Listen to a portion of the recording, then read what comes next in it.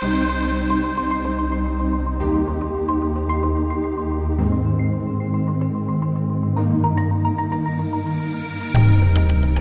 said that your real life begins where your comfort zone ends. Well, it's about to get real as we have radically authentic conversations to help you thrive in your personal and professional life while navigating the twists and turns of being human. Buckle up, because this might get uncomfortable. Starts right now with Jason Robel and Whitney Lauritsen. I feel, though, that, Miyoko, you're a woman of many talents, known and unknown. Well, then shall we explore the unknown today? That's what I've got my fake fur That's on the bed. I was thinking just like sprawling out there and stretching my arms out. And That's going to be we did the podcast that way, my dear. That's what I was thinking, actually. From bed on Miyoko's faux fur coat. We did this episode on her fur coat. But that leads really well into something that I know Jason was really excited to talk about. So for context, I think that this came up because we were all speaking on this vegan cruise in 2014, almost was 6 it years. 2014? Oh my gosh. Was Or it? 15? Yeah, no, I it was think it 14. was 14. Yeah. Yes. Yep. The first, because we all did it for the first time Yes, together, we and then did. you went on to do one or two more. I just did one other. Okay. That was it, I think. Yeah. And I just remember we were all doing our food demos, and, learning more about each other. We and were then, all so innocent back then. Well, Miyoko, 6 years actually, ago. okay, before I get into the thing that I'm most excited to bring up, we were trying to also remember, I know that you were talking about your cheese wheels, and you were talking about how you accidentally made a blue cheese, I think. It was something where like the mold spread across the whole kitchen. Yes. Accidentally, and then that's how you found out. Was it blue cheese? I think it happened with blue cheese and with bloomy rind, which is like a camembert. Right. So those molds can get in the atmosphere. You know how they first made blue cheese in the old days, right? No. So Penicillium roqueforti, which is the blue mold, grows on bread. So when you get that blue mold that grows on bread, they cultured that and grew it in cheese. And then they just sort of, somehow managed to refine that bacteria so that it would just do a certain thing. They refined it to create that flavor profile. So sometimes Penicillium roqueforti will grow in your refrigerator. So I had some butter in my refrigerator, our butter, Miyoko's butter. But it was like a prototype. Was it before you actually had it in market in 2014? In 2014, we threw it all out. No, we had just started producing. And oh my God, it was a brand new company. And the first few batches of the 8 cheeses turned out really well. And then all of a sudden something I think first I started experimenting with Penicillium candidum, which is the white mold that grows on like camembert and brie. Yes. And that got onto some stuff. And next thing you knew, the entire aging room was like, brie, yay. And so we sold some of it. And then I realized I couldn't do that anymore. And then the same thing happened with blue cheese, but that was an accident. I think that was a natural blue mold from the atmosphere that made blue cheese. And it smelled like blue cheese. You can test it. You can send it out to the lab to find out what it is. And so I actually did that fairly recently. And, the lab will come back and they'll say if it's Penicillium candidum or Penicillium roqueforti. But I had some butter in my refrigerator. And I pulled it out. It was way back in the back. Do you have any science experiments in your refrigerator? Jason Ever? does. Not Jason. God, no, Never. I do. Yes, There are some Not me. strange creatures in my lurking in there. It's very common. But anyway, so I found this butter that was way back there, and there was not a spot of mold on it.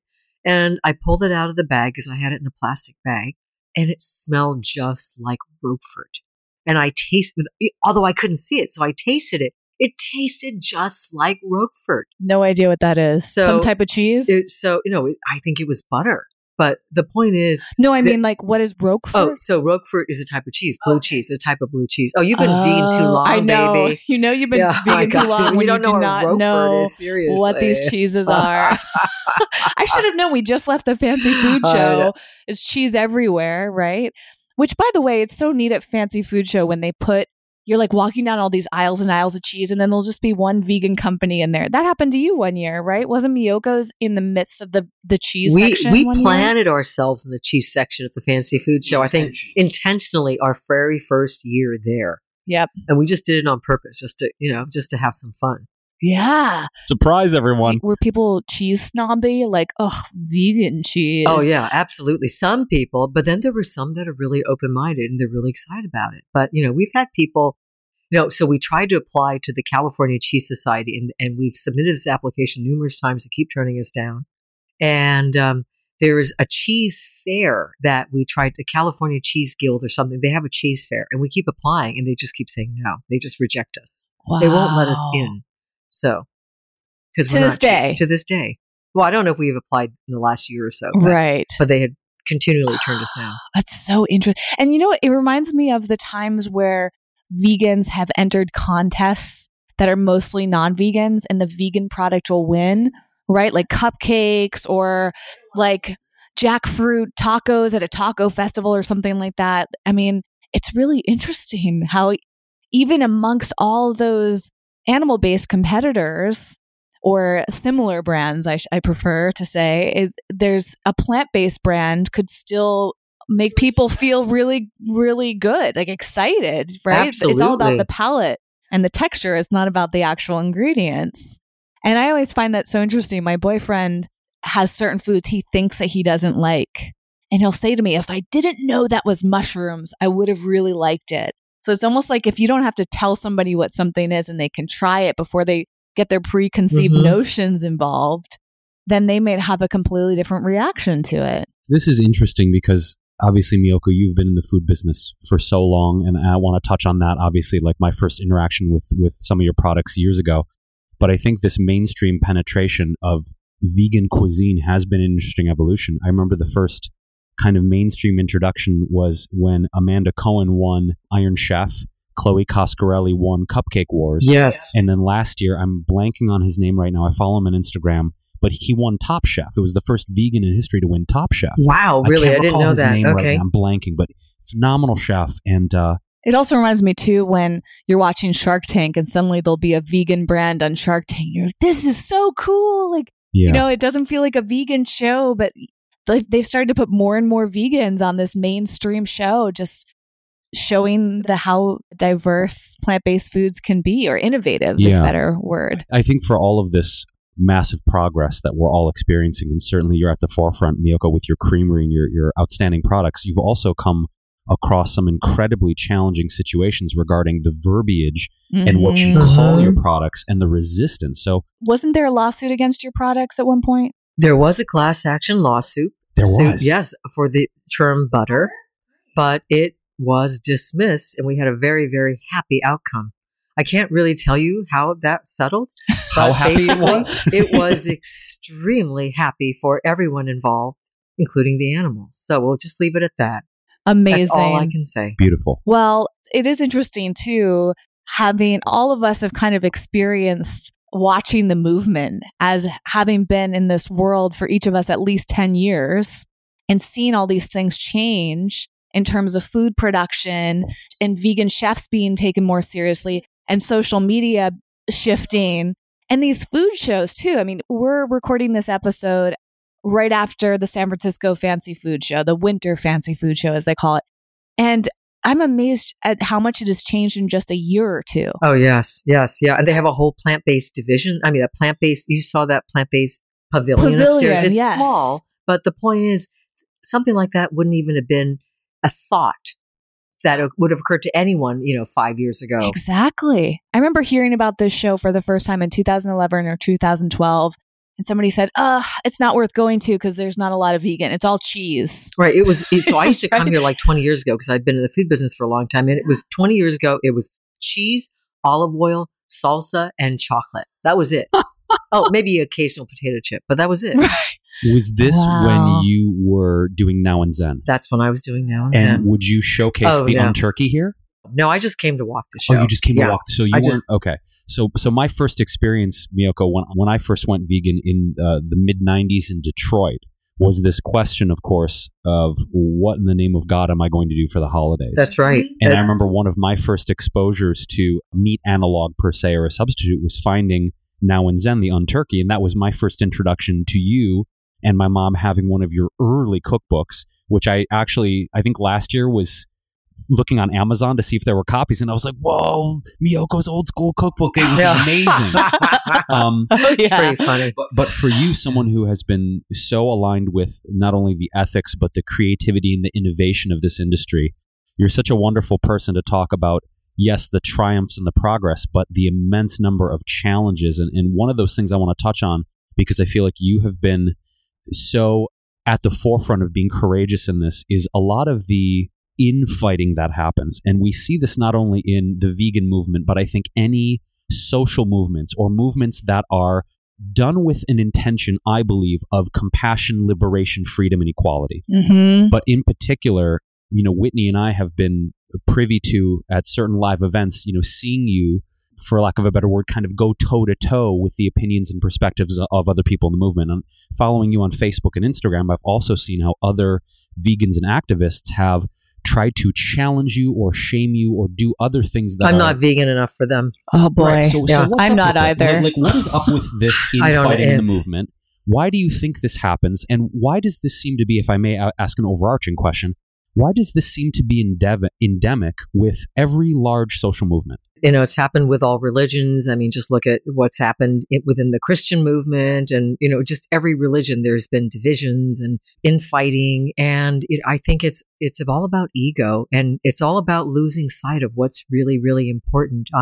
It's just in Christianity, let's go back to that. What was happening to Mary Magdalene, and Jesus said, he who is without sin be the first to cast a stone. Mm-hmm. But we forget that. It's easier to be judgmental and to spew hate than to really show love. So veganism is supposed to be about compassion and love. Yes. So if you have a different opinion from someone else in the movement, why not just not say anything at all? Agreed. And still applaud them for doing something that you feel, because they're still trying to do something. So why not do that? To me, it's showing a lack of true love, compassion, and leadership. Ugh. It makes me very, very sad. I've been the butt of a lot of, vegan hatred towards me. Because I'm just not, okay. I don't understand that at all. How could that be? And would you mind being specific about what the nature of this is? And sure. How do you respond to these things? I would love to know, what have people said to you? Well, for example, when we were in that accelerator program called Terra, which was an accelerator program put on by Rabobank and Rocket Space, which is like an accelerator incubator, and things like Uber came out of that. And so we joined that program. It was a 6-month accelerator, and we were partnering with Nestle within that program. And to share learnings, to talk about marketing, they helped fund market research and focus groups that we never would have been able to afford on our own, because it would cost us a couple $100,000. And I got a chance to get to know the people at Nestle, including the CEO of Nestle USA, and learned that, they're selling off certain divisions. Like they sold off their candy division, they sold off their ice cream division. They're investing more and more in plant-based, and they really are trying to steer food, what they're trying to do, towards a more sustainable, healthy future. I mean, I really do sense that there is an authenticity and sincerity. Many of the employees there at the top leadership, I don't know about the ranks, but the leaders that I've spoken to, but I got attacked for even, first there were rumors. Oh my God, I can't believe it. She sold to Nestle. Sold. So nothing like that ever happened. No money was exchanged. They didn't invest in us even. But apparently, according, in the vegan rumor sphere, or whatever you want to call it, we had sold to Nestle. I was in bed with the devil, and people started these boycotting campaigns, like never buy Miyoko's again. So that happened. And I went on Facebook and I spoke honestly about how I believe we need to change the world. We don't have a lot of time left to reverse climate change. There's an imperative to move things as fast as possible. And, we can remain pure and clean and everything, and we can go and sell at a farmer's market. We're just not going to impact things. There are big companies already, and it's going to be faster to get the movement, to move that movement forward. If we can partner with them in a smart way, if we can get in there and change their practices from within, rather than just, following that pure and narrow path. I mean, the waters are muddied right now. They're not going to be pure for a while. If we want to create a vegan world, we're going to have to navigate through some muddy waters for a while. And so there's just been a number of things that I've been attacked for. And the list could go on and on. It's the same with sustainability too. I mean, I felt this on my end as people, because I call myself eco-vegan gal, if I do one thing that somebody doesn't perceive as being eco-friendly, oh my God, how dare I use the word eco? Oh yeah, she's not even sustainable. Oh my God. Exactly. And if you use a packaged product, people think, well, you can't, because the zero waste movement is so big or minimalism is so big, which are phenomenal. But it's that perfection over progress mentality that some people have, and they don't realize that their perfectionism might be getting in the way of progress That's happening. Exactly right. And that's, we have that. I mean, plastic is another thing that we're attacked on. Well, we're not going to buy your product anymore because you're packed in plastic. Well, if I didn't pack it in plastic, I'd have a 12-day shelf life or something, and I wouldn't be able to sell to, thousands of stores across the country. And I have to make a choice, which is going to make the bigger impact. And right now, the fact is compostables aren't where they need to be for a company like us to use. They will be in a few years. We're going to get there. But in the meantime, if I just tried to stay pure and clean, it would be like game over. So I'm trying to get as many people to be vegan. That's my goal.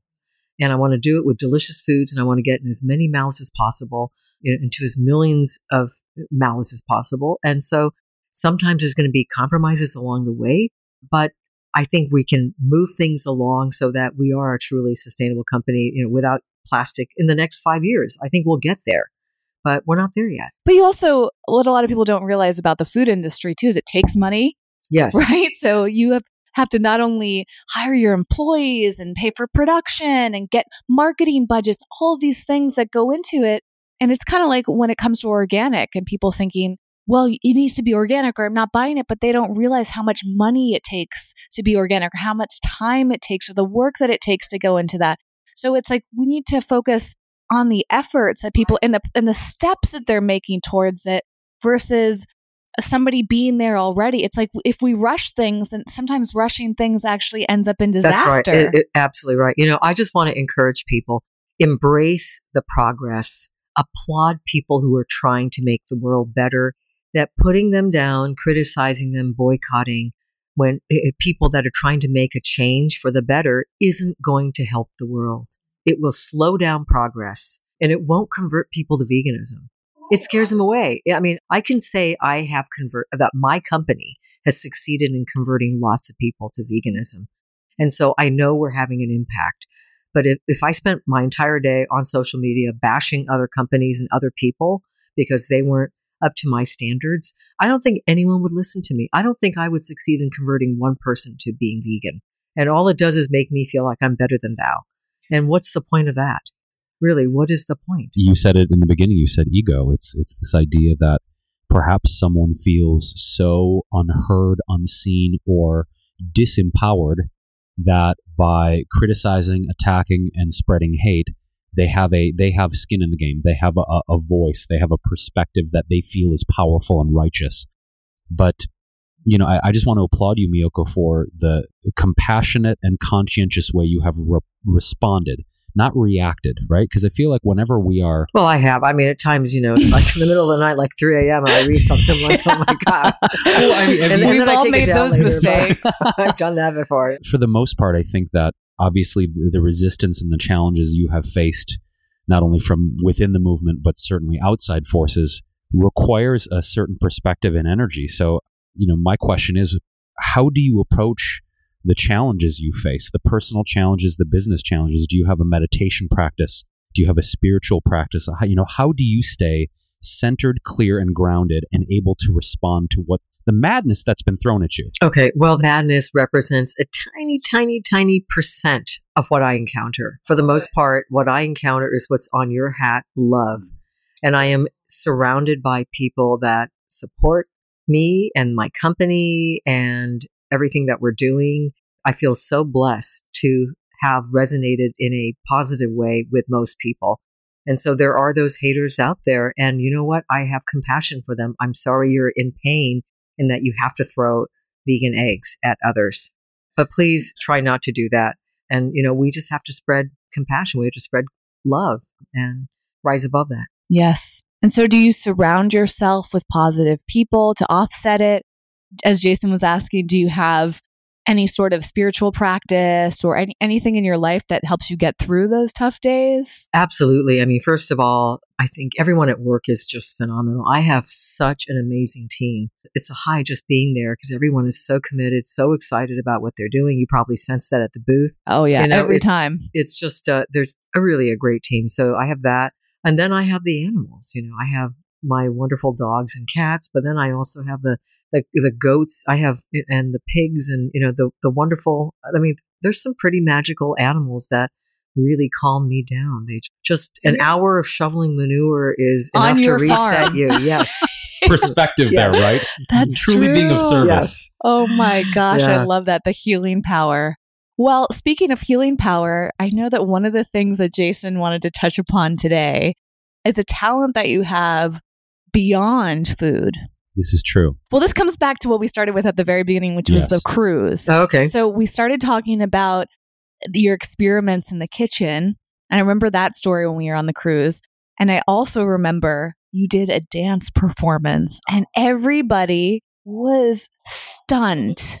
Like, who knew Miyoko had those moves? I can't dance, but Charlie could. So he was just throwing me Miyoko, around. You came out and you did this cabaret type of performance, which was this beautiful throwback jazz cabaret thing where you sang and you performed. And I was just slack-jawed because I didn't know you had that in you. I didn't know you could do that. And I was like, oh my God, Miyoko is an amazing performer. I'll never forget that moment because the surprise of it was you just went for it and you owned it. Yes. And I remember you told us about your previous passion, your previous career as a performer, which I don't think publicly anybody knows about. Will you please dive into that for a second? Because to this day, I'm still like, wow, Miyoko is a badass. It was mind blowing. Your voice Actually, was beautiful. can I pause for a second? So my boyfriend he's not vegan at the moment, but he's really pre-vegan. interested. He's pre-vegan, yes. And he has said to me, honest, I'm not saying this to pat your ego, maybe a little bit. I think sometimes we deserve a little pat. But he said that he thinks your butter, the Miyoko's butter, is the best vegan product out there. Oh, thank you. And before he saw you, he just saw you in person for the first time yesterday. And when Jason and I were teasing him, and we're thinking okay, don't get nervous around Miyoko. We know that you're a huge fan of hers.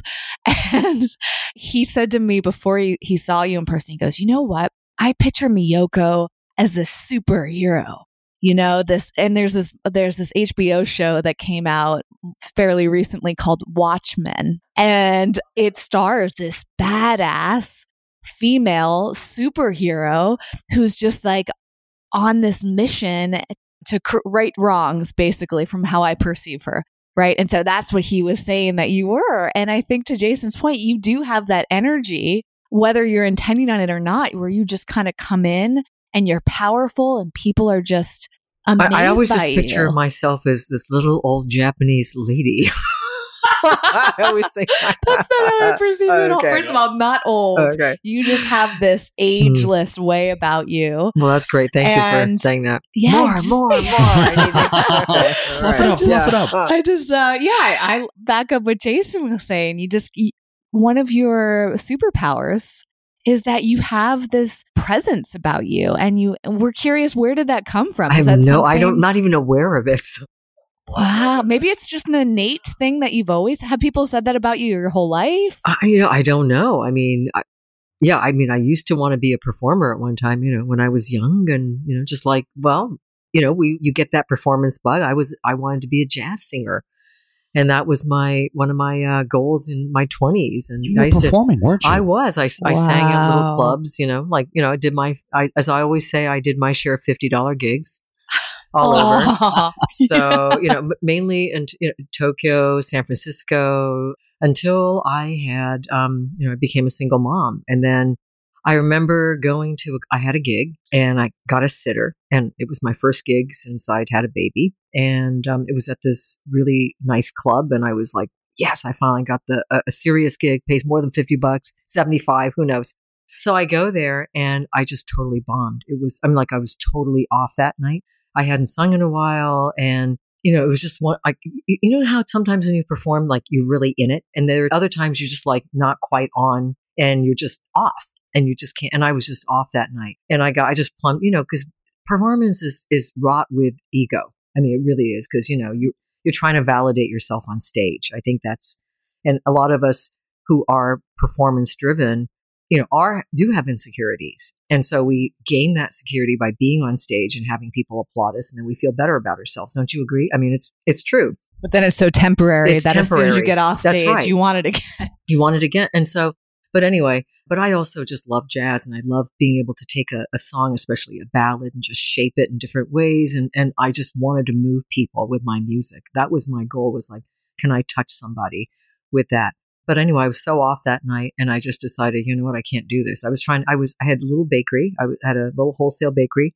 I was a single mom, and I was trying to run a business in San Francisco and trying to sing at night. And if you're trying to do something like jazz, like, you got to go hang out. You got to hang out at night, and got to go sit in with musicians and hang out until 1 a.m. And, with a baby, I couldn't do that. And I just decided I can't do this anymore. And I just stopped. I was so embarrassed, like, that night, that I totally bombed. It was so anyway, but it was fun while it lasted. And, I still love jazz, and still love, my daughter plays a little piano. Occasionally we'll sing in the living room. You will. Oh, yeah, that's lovely. So, yeah. So music is still obviously something that's dear to your heart and important, and you listen to it. You perform obviously at home from time to time. And then I've done it at a couple of summer fests. That I got up on stage with Dr. Clapper, who plays the sax. Wait, hold on a second. Yeah. So hold on. Yeah. So not Dr. Clapper. Bernard. Michael Greger. Michael Greger. Greger plays sax. So at Summerfest, we did this whole cabaret number. He played sax. I sang.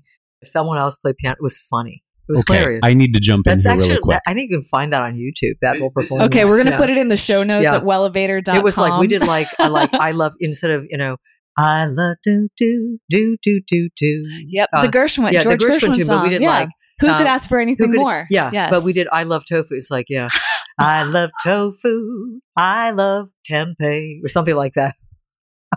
No, you just totally improvised it. Yeah. But see, the two of you combined would be amazing, because Jason's also very good at improvising little tracks like that. And I love that. I mean, it's so interesting that you both have that in common. Here's another layer deeper. I recently did a project with Switch for Good, which is the DOTC. Yeah, we did a whole great campaign for the 2020 Olympics in Tokyo, where there's going to be a commercial coming out with a bunch of, I don't know if I'm allowed to, I just said it. I guess it's out there. We're doing a whole thing with plant-based athletes. I love it. I did not know this, but she went on this whole tirade about how Dr. Neil Bernard has this acid rock jazz thing. Oh, yes. And he's this incredible musician. He is. You can find him on YouTube. He's incredible. Okay, so mind blown there. Yes. Then we go on this rant about Tal Ronan, the amazing vegan chef who was behind Kite Hill and Crossroads. Right. Yes. A sick bass player. Oh, my God. We were like, we need to form a vegan all-star group. We You're telling me about Gregor. Yeah. And we totally need to go on the road. If it's at Plant-Based World in New York, if we can all get together in the same place at the same time. That would be so fun. People would lose their minds. They would. Oh, we got to do that. We got to do that. Okay. I want us to pitch. No, can we please pitch this? Yes, we should pitch it. Because if we were got to get Gregor there, oh my God. And we selected maybe some standards, right? That's right. People would go nuts. Oh, they would go nuts. I didn't know any of them did this. Oh, this is great. That is actually really cool. It's kind of like when you find out that an actor, like, isn't Keanu Reeves a musician He's too? a great bass player too. Right. Yeah, and he had a band in the 90s called Dogstar. Right. Wow. Right. It's like when you find out somebody, that's why we wanted to bring this up about you, Miyoka, because we just think it's so interesting when you learn something about someone that you've viewed. And we've talked about this. We had an episode on identity. Yes. And how people want to put us in boxes and say, well, you're just this one thing. And if they learn about you as that one thing, then they never see you outside of that. And so sometimes we have to really remind people over and over again that we don't fit into a box. Right? Your products might fit into a box, but you, Miyoka, don't fit into a box, right? So it's really interesting. I think it's not only important to remind ourselves to communicate that effectively to people if we want to, but also to remember that about other people, right? Is that just because we perceive somebody in a certain way as this one-dimensional being, there's so much more to them. There's so much more to them. Yeah, absolutely. You know? Like even the people that are struggling, as you were saying, Miyoko, and how a lot of the trolls, the haters, they're probably just in a lot of pain. I think that's what they are. They're just, and there's some beauty because they obviously care about the animals. So there is some beauty deep inside there. Yeah, or the people that seem to not care about animals, that they've got their own story for whatever reason they don't. And ultimately they do care. I mean, they just don't know that, we just have to help uncover that. Yes. You clearly, Miyoko, have had such a passion for arts, from the music to being a culinary artist. Why is creative expression so important to you? Why has artistry played such a role in your life? What does that mean to you? Why is it important for you to continue to do that? Well, it's interesting because I think it's what I grew up with. My mom was an artist. She was a stuffed animal designer. And my parents were entrepreneurs. They had their own business. They had this toy business that they had started. My mom was the designer. My father sold it. And they had a little manufacturing company. So I kind of grew up in that. My brother, you met Rob. He's an art, he's been in the animation business for years. And it seems like everyone around me has always done some sort of art, whatever it is. So I think creativity is how we touch the world. And most of us want to express something. It's, if you have that gift if you can channel it into one of the arts, then I think it's a responsibility to give that, to express that to the world. Yeah. So recently, a semi-recent development obviously has been so much of the wonderful coverage about you partnering with Ellen and Portia. And so this obviously brings up this more mainstream conversation about the power of celebrity and celebrity endorsement. So on both sides of the coin, what have people responded to with that partnership? Have people been like, oh my God, this is amazing? And I guess what has that been like for you? Because that's a massive step forward to have someone on that level speaking publicly about their love for your product and the rarity of that. Because in the vegan movement, we've seen that happen in terms of, say, books, not so much in terms of public companies, but when a celebrity would pick up a vegan book and then it just explodes in the public consciousness. Or the movie, all the documentaries out there get a lot of coverage. Yeah. In a general sense, I mean, not Ellen and Portia singularly, but how do you see the role of celebrity and famous people bringing this movement to another level? What is that like? Just happened about 2 weeks ago at the Golden Globes. Right. They went vegan, right? And we were down there. We had our products down there. Wow. They served their, the Beverly Hills Hilton ordered our products, and we also had a little booth down there. So I think it's the power of celebrity can be used to shape how the average American thinks. Yes. What they buy, etc. So I am so happy that Hollywood celebrities are getting on board with the vegan idea and just, making it sexy and hot, so that I think that's going to change people's consciousness. I think it'll make so many people think, oh my God, vegan is sexy. That's the new cool.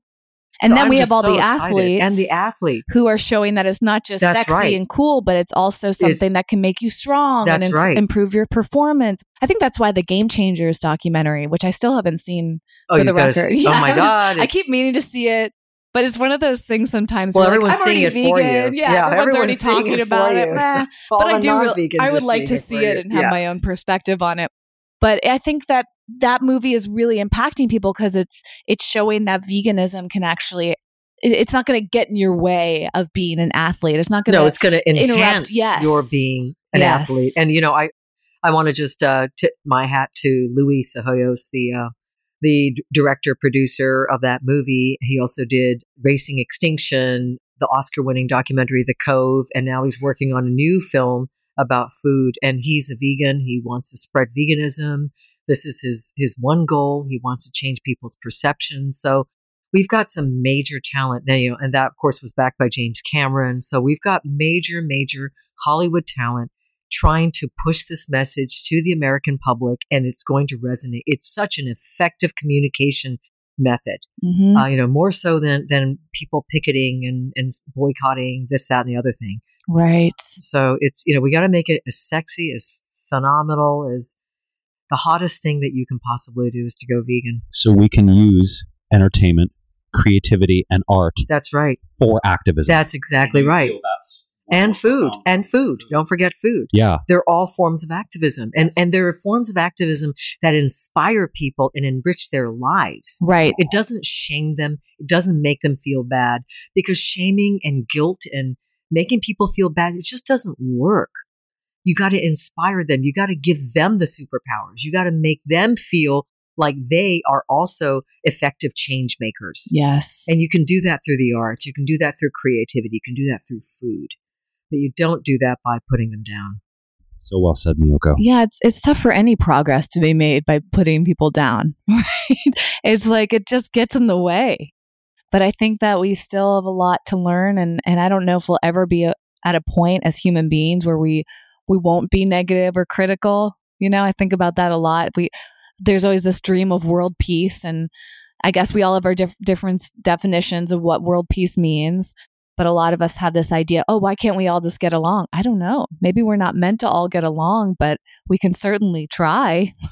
We can't give up. We got to keep trying. I mean, we have to keep trying, you know. Yep.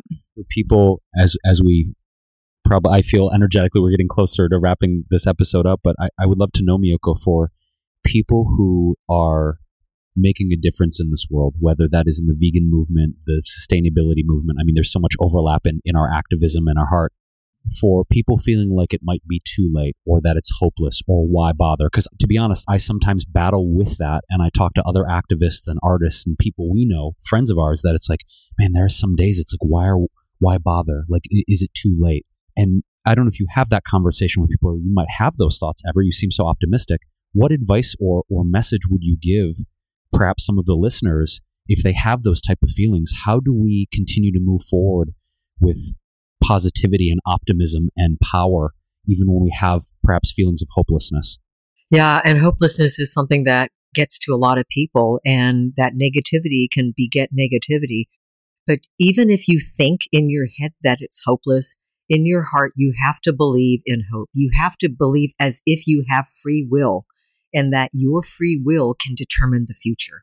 If you give up on that, then all is lost. So you can only count on your own heart, and you just have to keep driving. You know, I think we all, especially if you're an artist, if you're a creative person, we plunge into despair and depression so much more than a lot of people who don't think deeply about things, because we're thinking deeply about things all the time. But I don't know. First of all, I'm surrounded by love, and I feel that love just gives me so much hope. And when I look into the eyes of our animals, the goats and the pigs, how can I give up? I have to create a world where they're going to survive. If I give up, then what's going to happen to them? If you give up, what's going to happen to them? If you give up, what's going to happen to them? We can't. We share the world with people. If we really, really care about all living beings on this planet, human and non-human, we can't give up. We have to keep going. We have to keep going until we achieve the most beautiful world. Not until it's over, because we will create the most beautiful world. We have to do it. I think it's such a powerful message, because I love researching how to be successful, right? What leads to a difference, and in our personal lives, but on a global level, any step forward is progress. So whether it's a big step forward, multiple step forwards, or just a tiny step, it's about creating that momentum. And I think that if we just think about it as any movement is powerful. Any movement is powerful. You give up meat for one meal, that's powerful. Yes. And, I don't know, for me, my goal in life now is, isn't to become the world's famous jazz singer or to be crowned as the queen of vegan cheese. My goal in life is to inspire people to become change makers, to feel empowered. Whether it's one little thing they do or a lot of things. And that's all I want to do, is hopefully be able to inspire people to take up the cause and not give up. Do you see yourself doing it's Miyoko's Kitchen right now? Was it Creamery at one point? So it's been confusing. The corporation is Miyoko's Kitchen. The brand is Miyoko's Creamery. Does that make sense? Yes, 100%. So kitchen, though, could mean things other than creamy foods. It could be. Okay. Yes, it could definitely be other things in the future. Do you see yourself in the kitchen in the indefinite, or are you just taking it year by year? Like we have a product path. We have a product pipeline, so we've got the next couple of years mapped out, and, we think it's smart growth strategies. We know what the white space is in the marketplace and what we need to come out with. And we have a So that's really important to have that strategy and figure out what channels you're going to go into to really think about that in a smart way. And we do that not just by doing market research and just, or using our intuition, but we also talk to buyers at retailers to find out, what are you looking for? What do you think is needed? Well, there's a jazzy vegetarian, but there's not a jazzy vegan as far as I know. Well, that's the new show there, the jazzy vegan. Wouldn't that be amazing? Yeah.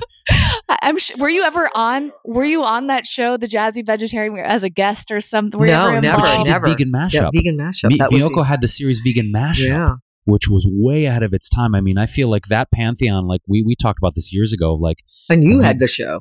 True, like we both did, right? And that was around the same time, like 2013, 2014, Vegan Mashup and How to Lift 100. I feel like, and Jazzy Vegetarian, and also What Would Juliana Do? Like 2013, 2014, there were 4 vegan. I think they were too soon. I mean, like now would be the time. I'm surprised no one's talked to you again. But but the shock though, Miyoko, is 6 years ago there were 4 vegan series people could watch on television, and now there's nothing right now, and that blows my mind because it's bigger than it's ever been now. Bosch have a show in the UK.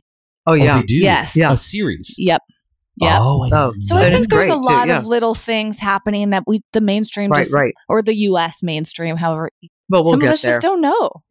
We're at a point where there's so much going on that you can't even keep track, and that's a beautiful thing. No, I can't even. I mean, I'm finding new YouTube channels all the time. I mean, there's so much talent out there. It's amazing. And I think there always has been. It's just that social media has supported us in getting the word out more than ever. Well, as much as we would love to just talk and talk and talk. But we have parties to go to. We have parties to go to this evening.